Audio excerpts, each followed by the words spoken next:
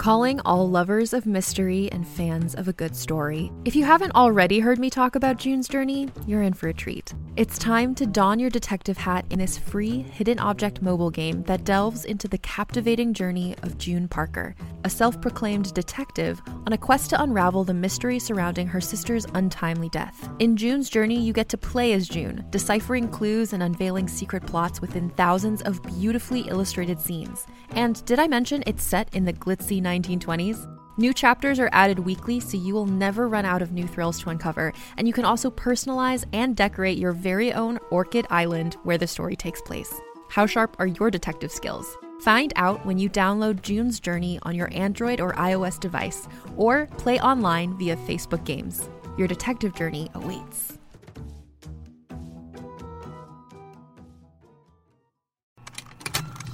Contained herein are the heresies of Radolf Burntwine, erstwhile monk turned traveling medical investigator. Join me as I uncover the blasphemous truth of a plague-ridden world, that ours is not a loving God, and we are not its favored children. The heresies of Radolf Burntwine, coming January 2nd, wherever podcasts are available.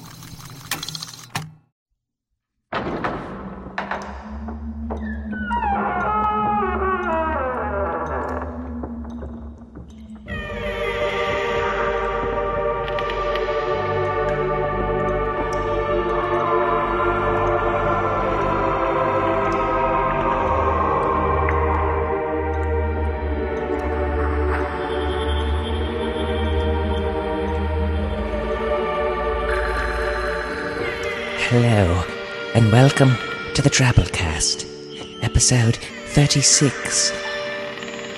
The Drabblecast is a weekly flash fiction podcast magazine that brings strange stories by strange authors to strange listeners, such as yourself. I'm your ghoul, Norm Sherman. Happy Halloween. Halloween sure is a strange time of the year, isn't it?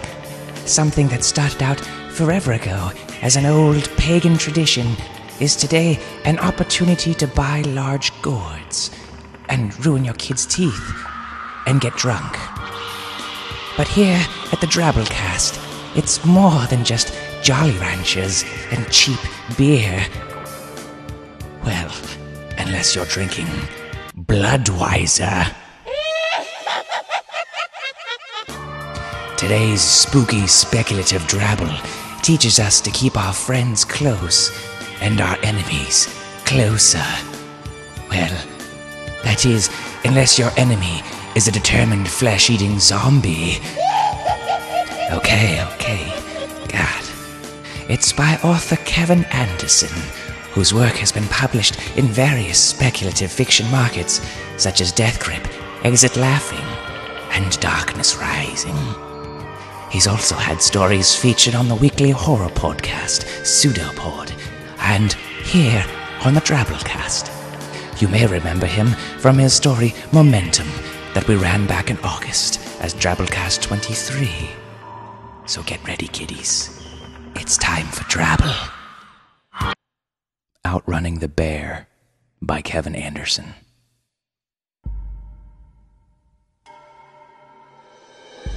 When the zombie apocalypse happened, it wasn't like those old Romero movies. They could run, really haul.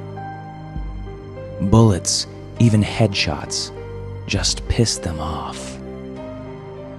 Why did Richard and I even bring guns? Our track team conditioning kept us ahead of them, but we hadn't any food. We got weaker, slower. They got closer, and I knew they'd catch me. Richard sprinted yards ahead as I felt zombies touch my collar. My first thought was to put a bullet in my head. Then, another idea. After shooting Richard's thigh, I never turned back. The only thing that followed was his screams.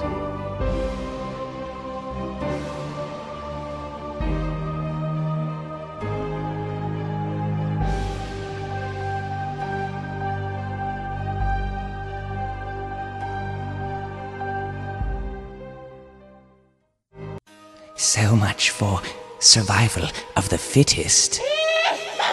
Oh, for God's sakes. Well, I hope that little tale didn't ruin your appetite for fright, 'cause the main course is coming right up. We bring you Pumpkinseeds by Kevin Anderson. Kevin's household pretty much revolves around Halloween. So much that he married his wife on Halloween night in a New Orleans-style masquerade ball. Today, they celebrate 7 years together. Kevin, we all wish you a very happy anniversary. Christ, give it a rest. Pumpkinseeds by Kevin Anderson.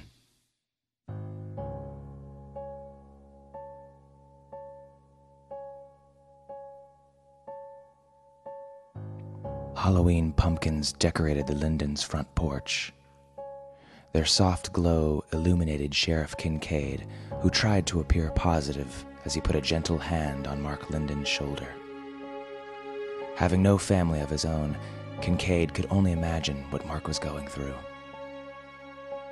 "Is there anyone we can call?" Kincaid asked, trying to hunker down a bit so that his thick 6-foot frame didn't tower over Mark as much. Mark's eyes were shut, and Kincaid waited patiently for the man to speak. He knew Mark was an educated man, the kind that had been keeping up with current events. He would know that his wife wasn't dead. Not yet. The Daily Gazette had been very detailed, often more than Kincaid liked, about the M.O. of the Riverdale Snatcher. Mark's eyes opened. "How long do we have till she's found?" The time between abduction and the ritualistic discovery of the bodies, usually pinned up like a frog on a dissection slab, varied from 2 to 5 days. Away from the press, the FBI had shared with Kincaid that it depended on the amount of gratification the Snatcher was deriving from the current victim. "We're gonna find her long before," Kincaid said. I just took the kids out to trick-or-treat. I'd only been gone a half hour. I can't believe... Oh, God. Carrie." Mark started sobbing into both hands. "We'll find her." Kincaid tried to remember what church the Lindens attended. He knew it wasn't St. Andrew's because that's where he went. "Do you go to First Community?" Mark nodded, his hands still blanketing his face. "Would you like me to call Pastor Johansson? I'm sure he could..." In the corner of his eye, Kincaid saw one of his deputies waving a hand at him from the sidewalk. "Excuse me a minute, Mark." Mark brought his hands down, nodding. The sheriff turned and started down the gravel walkway, already feeling himself growing angry. Whatever reason Deputy Simon had for interrupting, Kincaid knew it would turn out to be either trivial or just plain stupid. Most of Kincaid's deputies were kids fresh out of high school, and not one of them had enough confidence to handle anything on their own.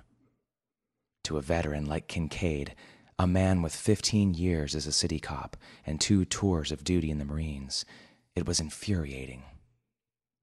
Meeting the deputy in the middle of the lawn, Kincaid asked, "What the hell is so goddamn important you need to interrupt me every 10 seconds, Simon?"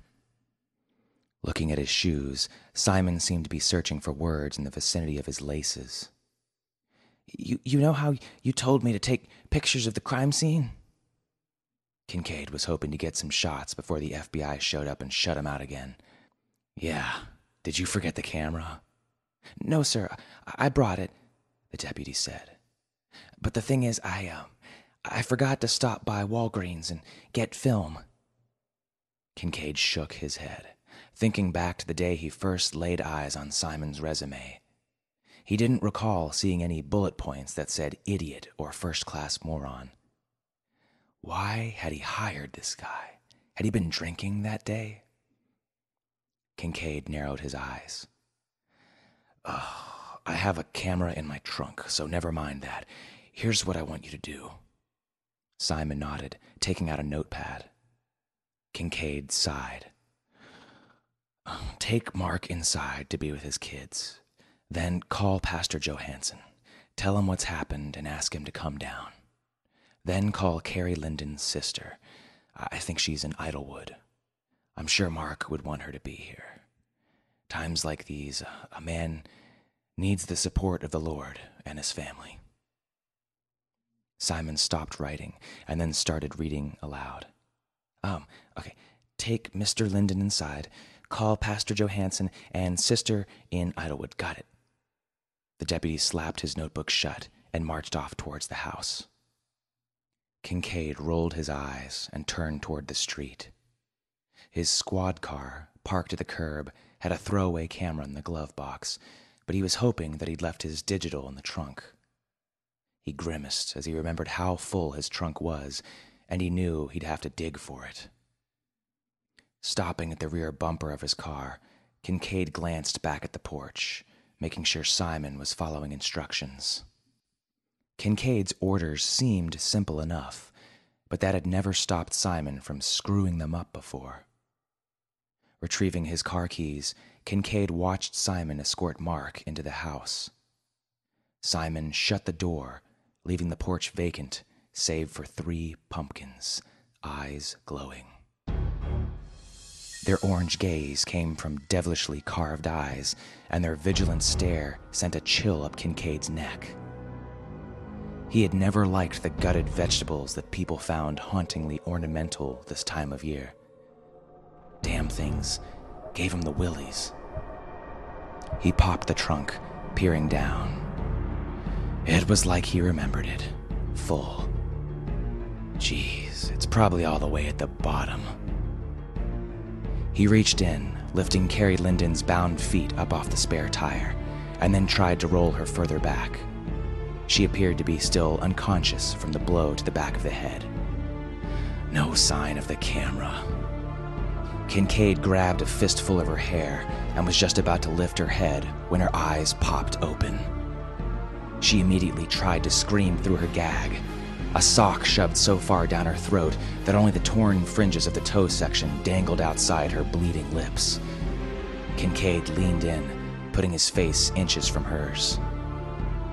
Don't even think about it, or I'll pull that tongue right out of your pretty little head. Carrie Linden blinked, sinking back into the trunk. That's better, Kincaid said. Besides, there will be plenty of time for screaming later. He released her hair, shutting the trunk fast. He shook his head and glanced back over the Linden's porch, preparing to meet the watchful leer of the glowing pumpkins. But there were 2 sets of eyes staring back at him that he hadn't prepared himself for.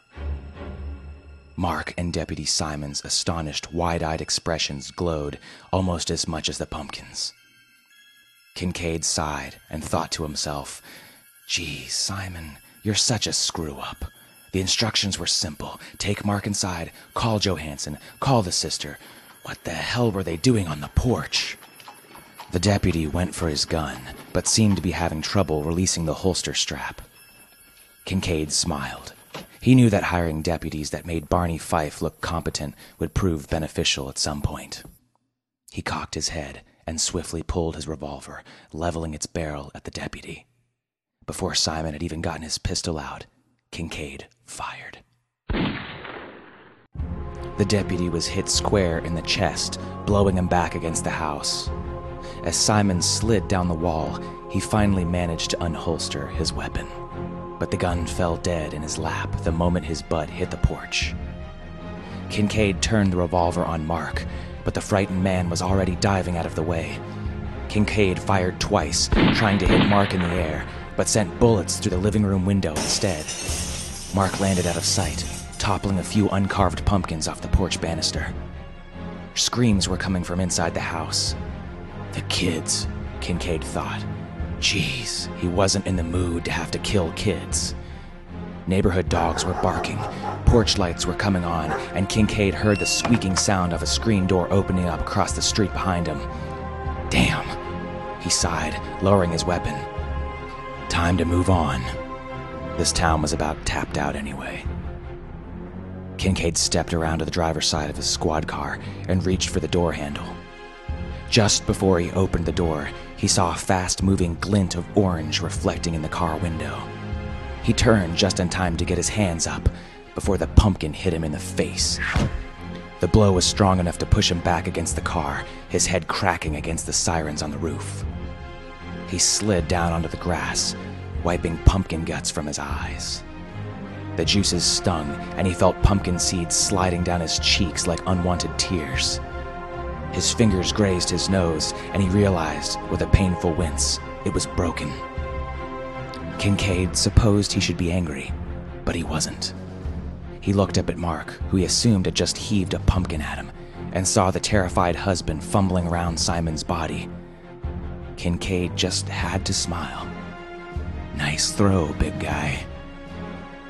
Through pumpkin innards on the ground, Kincaid scanned for his gun. It had fallen into the gutter, hammer still back. His fingers found the handle as he watched Mark coming down the stairs, holding something out in front of him. Kincaid's eyes came into focus with a suddenness that made him blink. He brought his revolver up. When the sight was leveled at Mark's chest, Kincaid realized that Mark had Simon's gun. Mark was coming across the lawn, pointing it and searching for the safety. Kincaid chuckled. That's the spirit. Fight for it. Then Kincaid pulled the trigger. But nothing happened.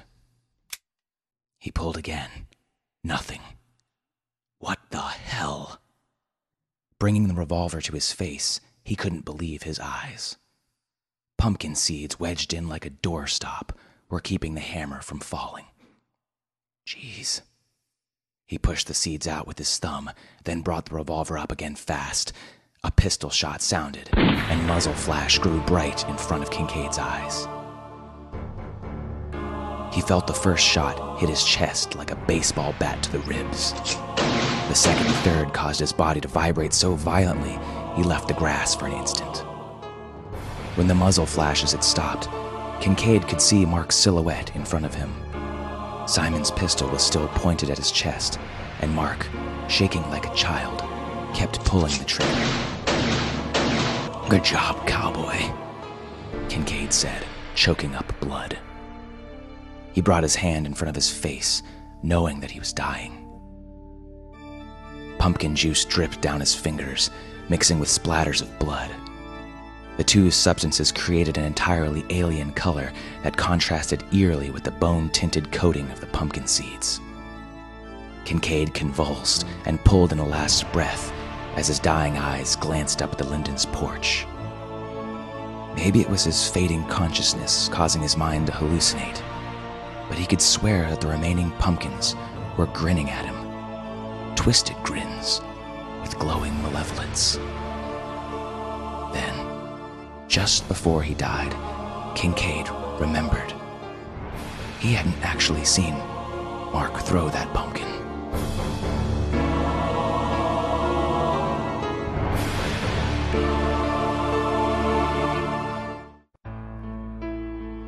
Yes, what's a good Halloween story without copious amounts of blood and gourd?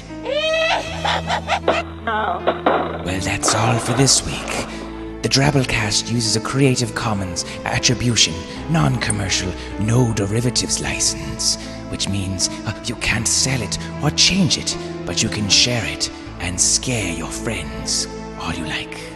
Comment on our website at www.drabblecast.org, or even better, join our brand new discussion forums. If for some strange reason you enjoy this podcast, consider donating via the PayPal link on our website so that we can pay our authors. Also, special thanks to Adam Carvin for the supernaturally sweet photo of the facehugger pumpkin he carved this year. Nothing says Happy Halloween like a facehugger wrapping around your face, implanting demon spawn in your chest. Our staff is made up of co-editors Kendall Marchman, Luke Coddington, and myself, Norm Sherman, reminding you Jehovah's Witnesses out there to get off your asses and get out there tonight. It's not every day you get free candy before having the door slammed on you.